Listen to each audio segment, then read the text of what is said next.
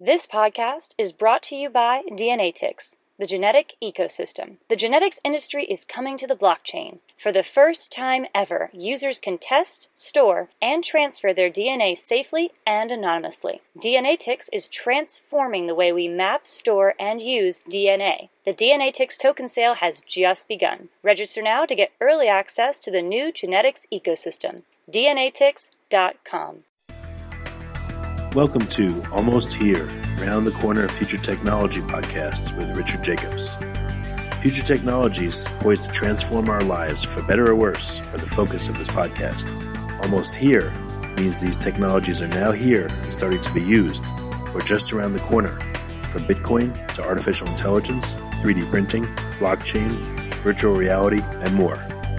This podcast is brought to you by DNAtix, the genetic ecosystem. The genetics industry is coming to the blockchain. For the first time ever, users can test, store, and transfer their DNA safely and anonymously. DNAtix is transforming the way we map, store, and use DNA. The DNAtix token sale has just begun. Register now to get early access to the new genetics ecosystem. DNAtix.com. Hello, this is Richard Jacobs with the Future Tech Podcast. My guest today is George Church. He's an American geneticist, molecular engineer, and a chemist, and he's the Robert Winthrop Professor of Genetics at the Harvard Medical School, and Professor of Health Sciences and Technology at Harvard and MIT. His background is so extensive and so amazing and so varied that to go into it and to express it all would probably take about 5 minutes, so we'll cut it short at that. But a very distinguished guest. Very glad to have you. George, how you doing today? It's great to be here. Thank you. Yeah, thank you very much. So, again, because you've been involved in starting so many companies and doing so many things, I wanted to open it up to you, and I wanted to ask you about some of your recent activities. What are you working on that's fascinating you most, that's interesting you most? I want to make this, again, about what you want to talk about since the time here is short. Yeah, a few things that I'm very excited about are now spun off as baby new companies, including Eugenesis for solving transplantation problem, Rejuvenate Bio for getting aging reversal in dogs and humans, and Grow Bio for using non-standard amino acids, and the list goes on. It's quite a lot of fun. But then if you ask, what I'm working on now, that I'm working on all those, helping all those efforts, plus what's going on in my lab, some of which is a lot edgier, probably not that far from similar startups, but things having to do with multivirus resistance and making genome Project Right, we call it, for making human cells that are resistant to all viruses. It reflects what 64-X is doing for microbial species. Well, let's start, with the last thing you mentioned. Why would you want to, not why, but how would you engineer human cells so they're resistant to all viruses? What inspired that project, and what are some of the mechanisms you found that look promising?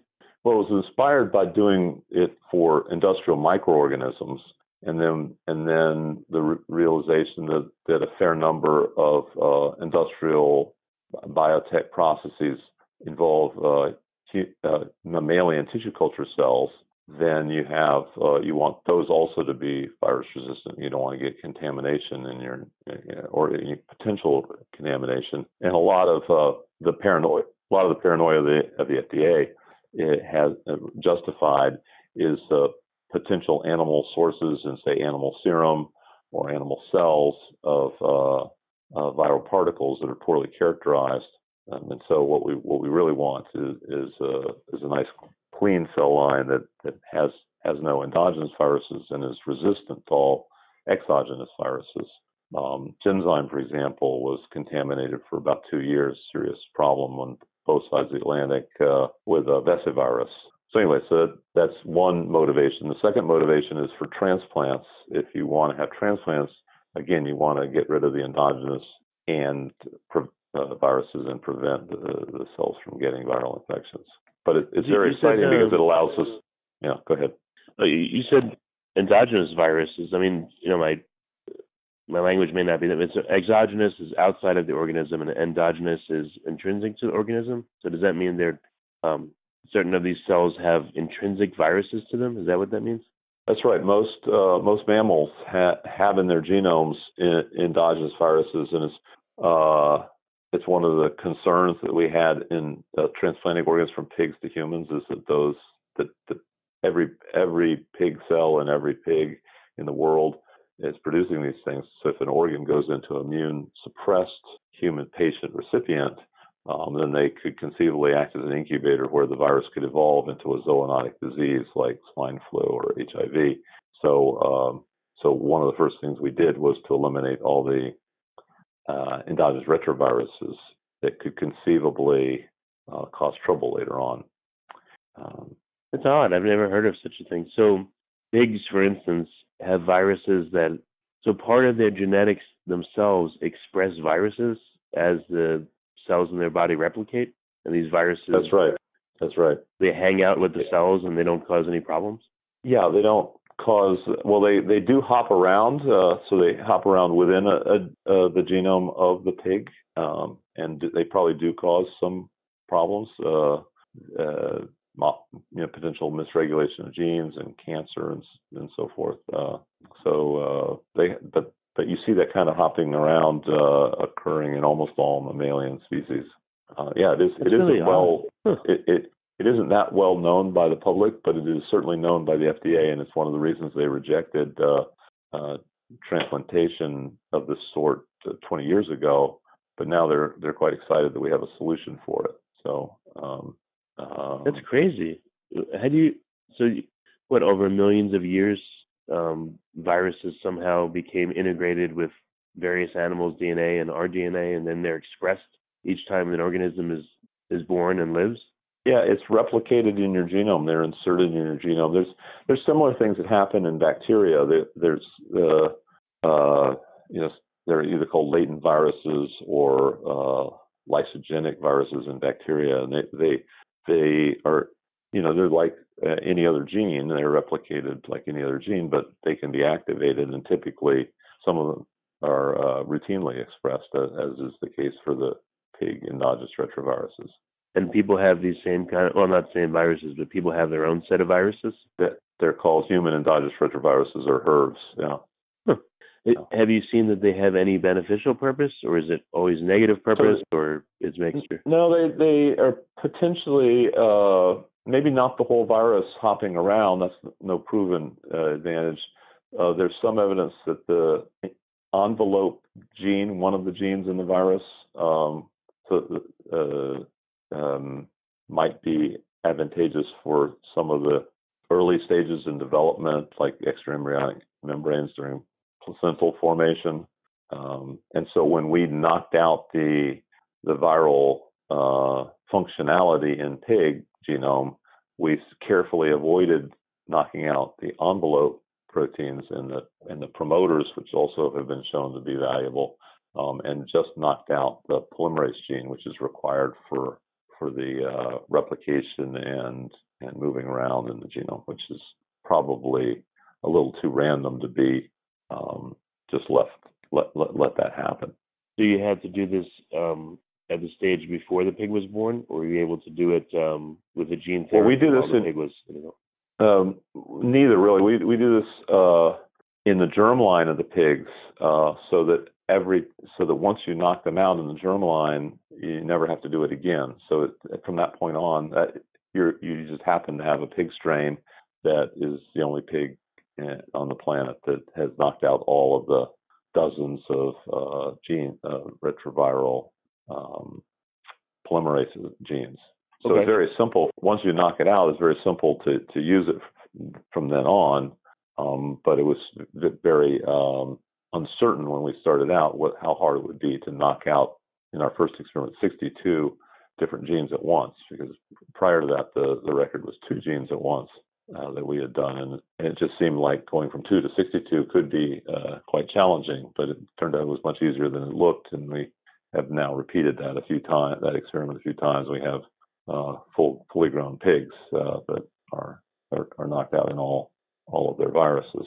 And they look phenotypically normal. They run around and they do their thing, and they look like regular pigs. So and so now that you've been able to do that, what's going to be the next step in that work? You want to look at transplants?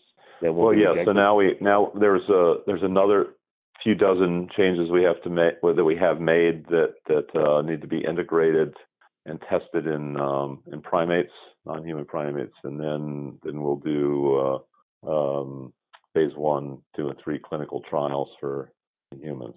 And what's the end goal for people? Just to allow people to be born that won't have any of these latent viruses in them? No. The pigs are for transplanting organs, heart, lung, liver, kidney, all the things that normally you would get from another person. But there's a crisis of organ donors. They have to die in a particular way, and it's just not that many people are dying in that way because of better safety and features worldwide. And also there never really were enough people even before we had better motorcycle helmets, and so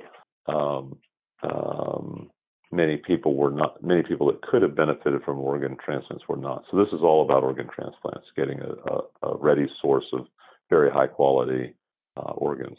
So certain pig organs are similar enough to people's organs that they could be transplanted possibly and they would function? Right. This was recognized by the surgical community 20 years ago.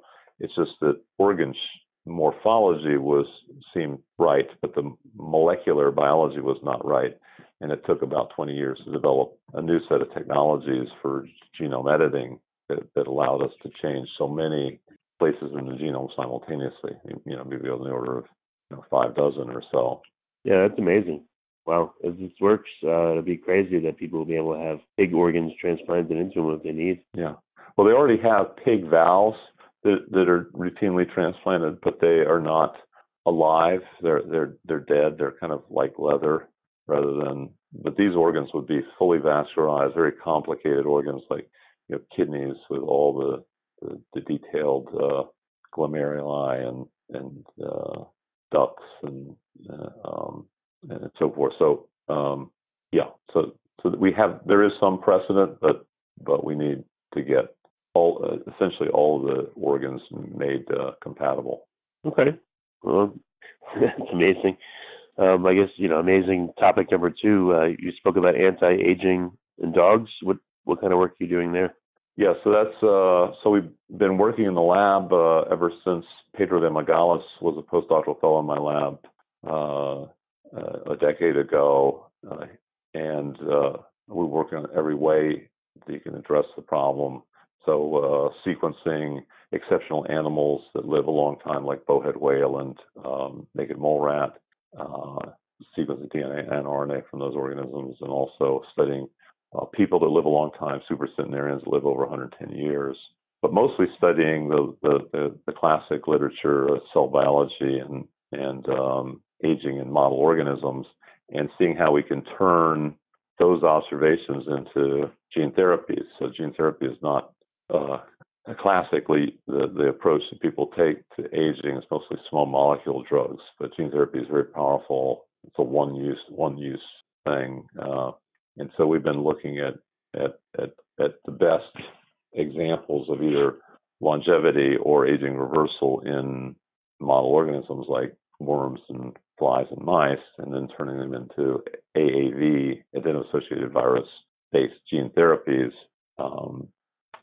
for the reversal, the youthful reversal of diseases of aging like obesity, type 2 diabetes, osteoarthritis, heart and kidney damage, and all of these can be addressed by a relatively small number of simultaneous gene therapies. Oh, so the goal would be to do a gene therapy that reverses a number of conditions that an aged person, let's say, has eventually, to bring them back to better health. That's right. Yes. So that these are diseases that rarely kill a young person or a young mouse in this case, but they do kill old mice. And so then the idea is to reverse that process at least enough so that now that you can cure these diseases. You don't want to try to get FDA approval on a longevity drug because that takes much longer to do the clinical trials. You want something that uses the lessons of longevity research to get the kind of reversal of a serious disease. Well, what are some of the mechanisms you've identified that gene therapy would help to fix that cause aging? Yeah, I mean it's not so much that we identified them; we just turned them into gene therapies. There are about 9 or 10 categories of pathways that involve things like mitochondrial function, telomere function, clearing of senescent cells, hormone-like activities that spread through the blood, et cetera. And, about 9 or 10 of them. And we just looked for the ones that seemed most compatible with the current generation of delivery mechanisms like adeno-associated virus, which is a gene therapy vector, which is not really adequately efficient. So we had to take that into account in the prioritization of gene therapies. And we also tried combinations, which is something that hasn't been tried much in the past of gene therapies, tried various combinations. And we have a paper that's submitted. It's in the middle of peer review right now. So there'll be a lot more of that soon. Well, for the layperson, what's an example of a gene therapy and how does it work, mechanistically? Well, so classic gene therapies are aimed at diseases of that you're born with. So where you might want to, you're missing an enzyme in your body, and at a fairly early age, you need to get treated so that you either add that enzyme as a protein or you add the gene that encodes that protein to replace the missing protein. And the advantage of adding the gene is that it will continue to make that protein for the rest of your life. And so in principle, you can be treated once. Well, if you add the protein, you have to constantly inject the protein that you were born without. And so that's you're kind of addicted to that drug for life rather than fixing it once and for all, which is what gene therapy purports to do. And so there are a small-ish number of gene therapies that are getting approved. There are thousands that are in that have been approved for clinical trials, but there are a few that have made it through to the point of full FDA approval.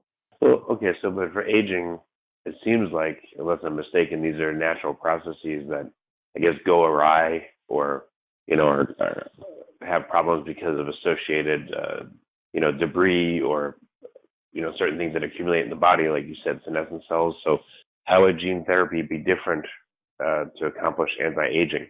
Yeah, well, I mean, with all diseases, whether they're genetically inherited or whether they are process of developmental epigenetic events, they often have a way to reverse them. You can either add the gene that's missing or add back the gene that goes down with time as you age. So even if it's a semi-natural process where as you get older, you're lacking these enzymes, it's really very similar to you're born without the enzymes because of a genetic problem. So in both cases, you just add the gene that makes that enzyme back in, so that it replaces what's missing.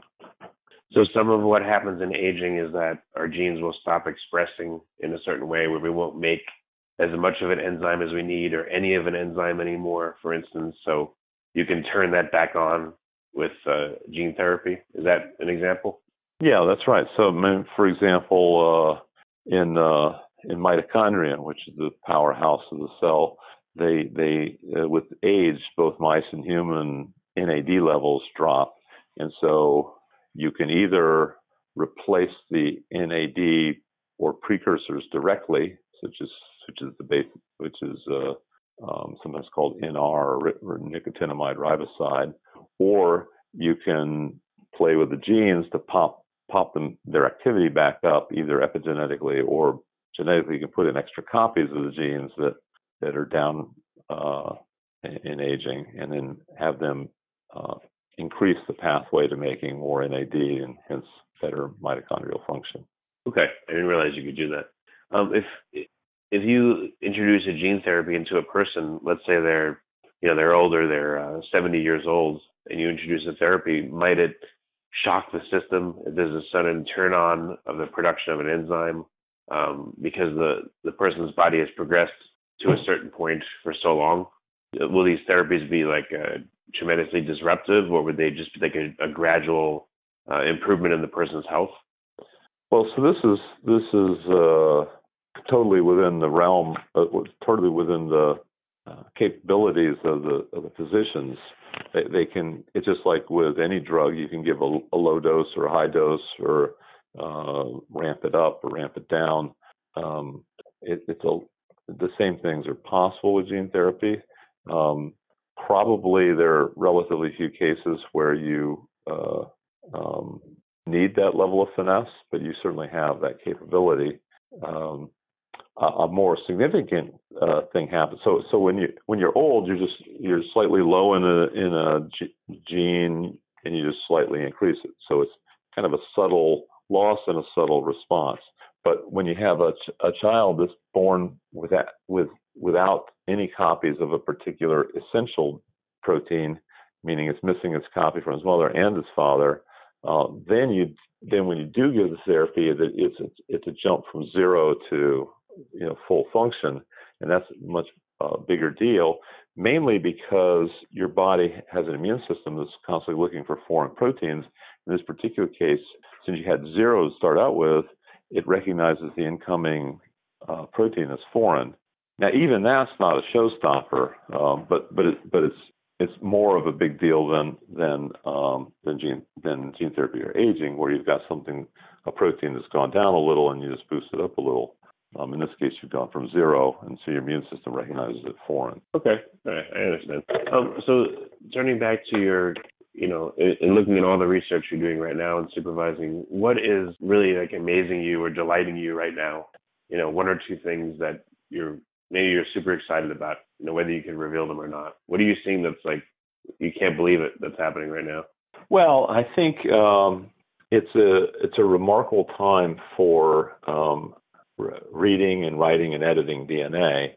In particular, the reading part. I think the writing and editing gets a lot of attention, but you can't typically write or edit without being able to read.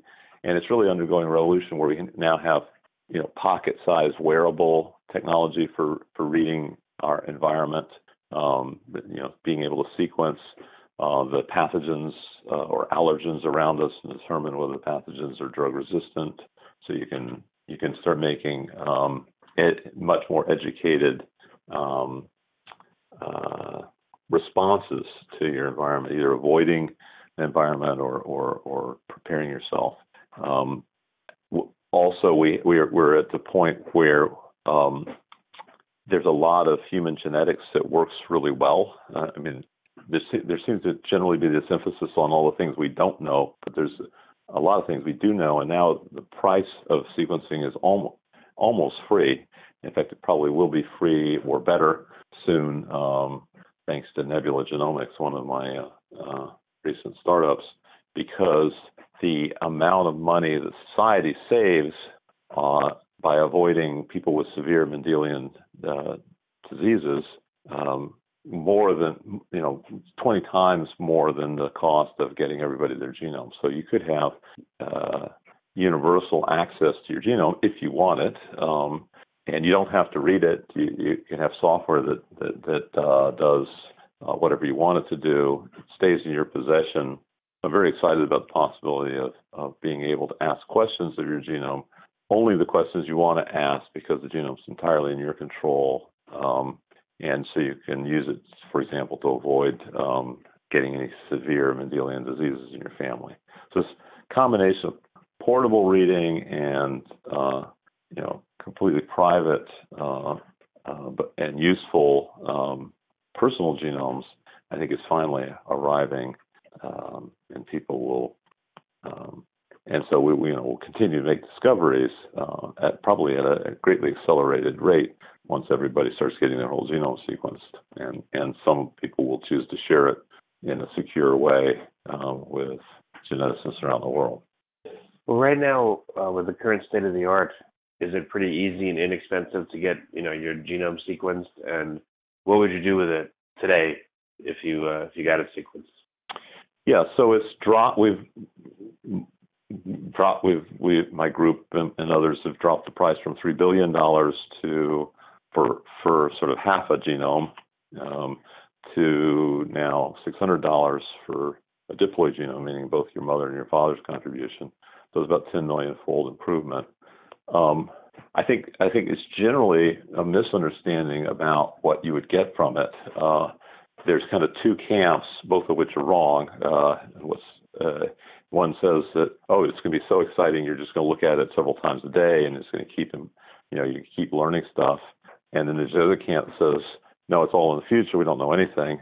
And the reality is neither of those, and it's not even in between those two. It is that 95% of us will learn very little actionable, but 5% of it will be so impactful and so actionable that we're talking about millions of dollars and devastatingly deleterious diseases that are highly predictable.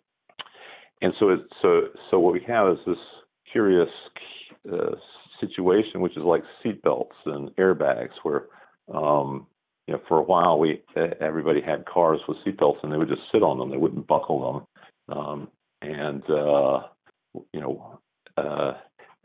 you had to think of various ways to motivate people to do something that where 99% of us would make it all the way through our lives without ever needing seatbelts. I've never needed them, never been in an accident that would require seatbelts or airbags, but nevertheless, we should all have them, because the 1% that gets into a severe accident, you can save a lot of pain and suffering and money.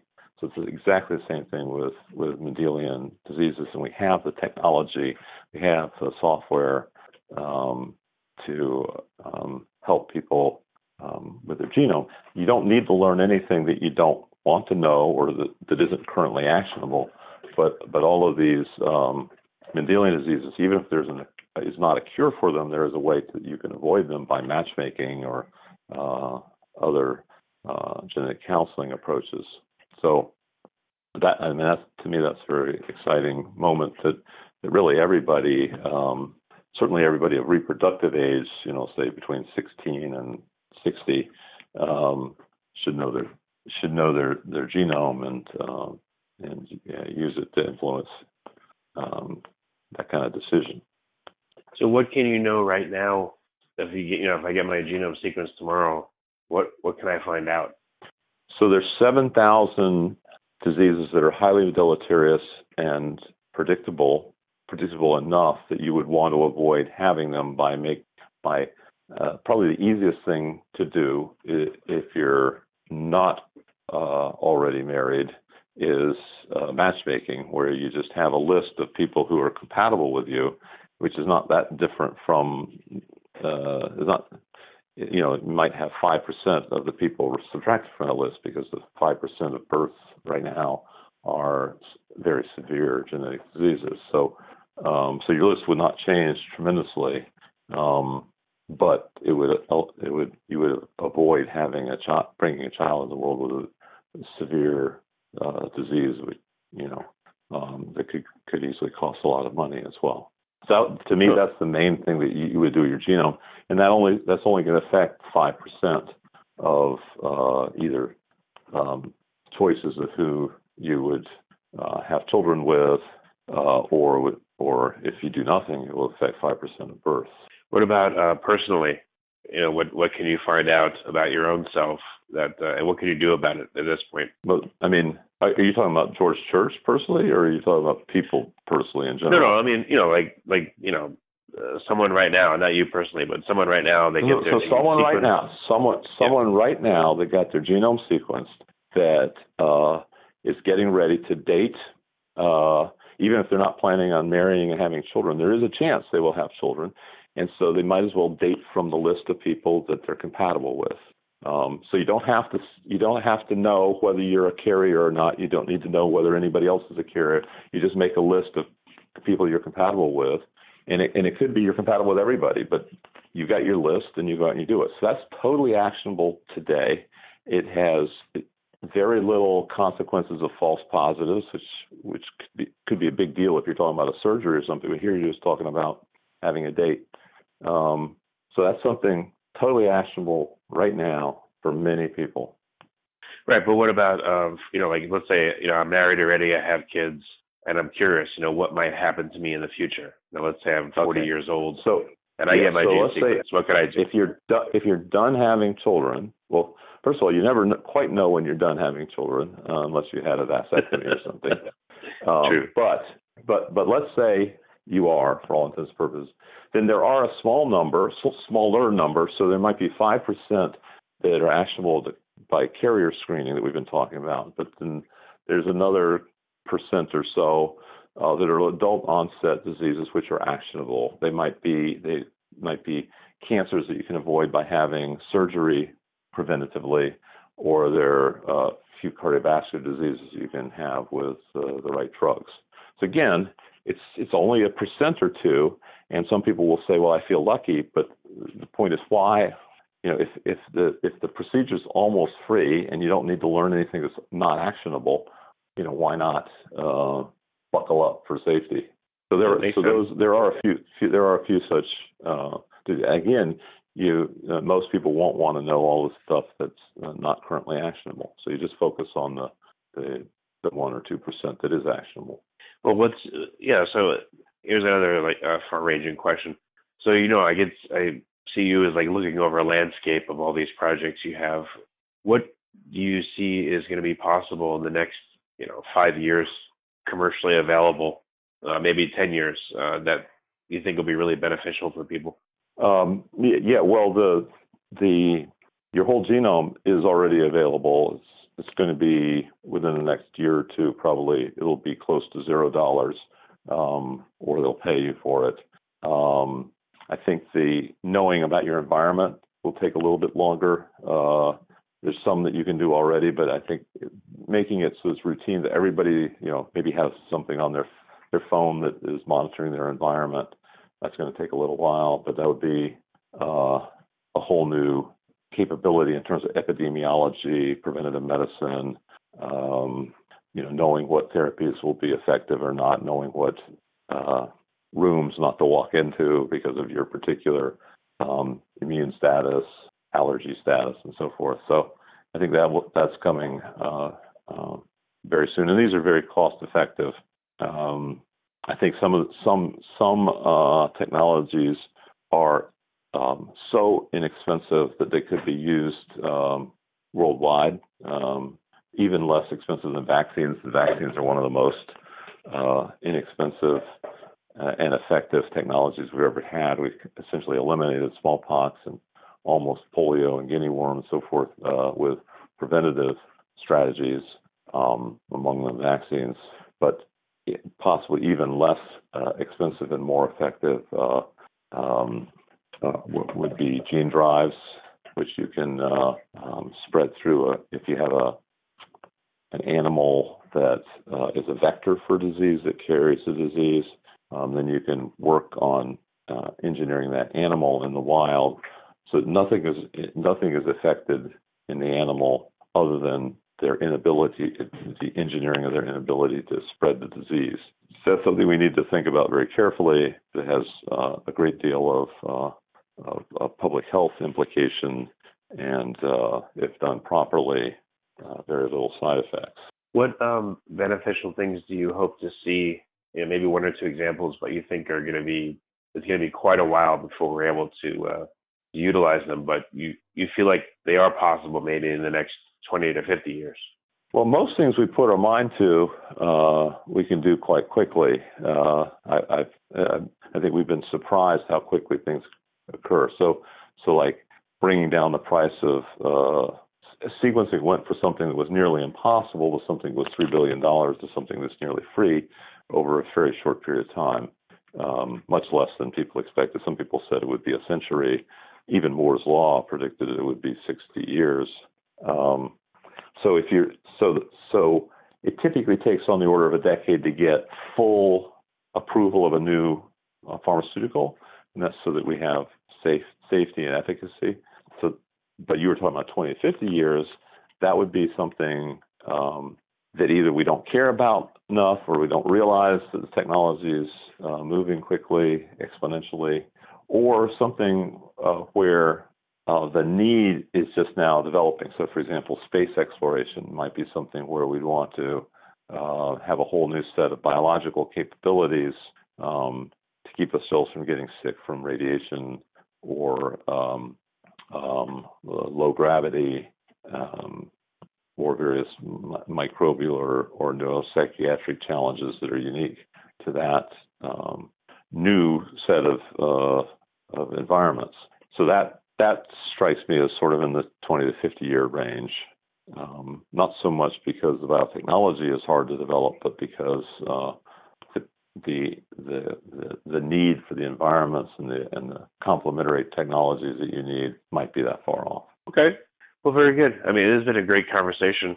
I appreciate you coming, and I don't know if you probably don't need or want any additional attention, but for people that are listening that want to learn more about the various projects you're involved in, what's a good resource for them? So a book that was intended to anticipate some of the work that we would be doing, called Regenesis, was the only book that I've written, and it's still quite relevant. There's a more playful book that recently came out that I contributed to, written by Ben Mesrick, called Woolly, that describes ecosystem engineering and de-extinction of genes to help improve the diversity and adaptability of a charismatic elephant member of the elephant family. Those would be two examples. Okay, that's great. Okay, George, it's amazing all the stuff that you do, and obviously you're someone that thinks, okay, let's just do it. Otherwise, you wouldn't do all these amazing projects. So I'm glad that you're you and you do all these things, and I appreciate you being on the podcast. Yeah, thank you. It's been good, pleasant conversation. Take care. You have been listening to Almost Here, Around the Corner Future Technology podcast with Richard Jacobs. Subscribe to this podcast, post a review to discover more future technologies that are poised to transform our lives for better or worse, such as Bitcoin, artificial intelligence, 3D printing, blockchain, virtual reality, and more.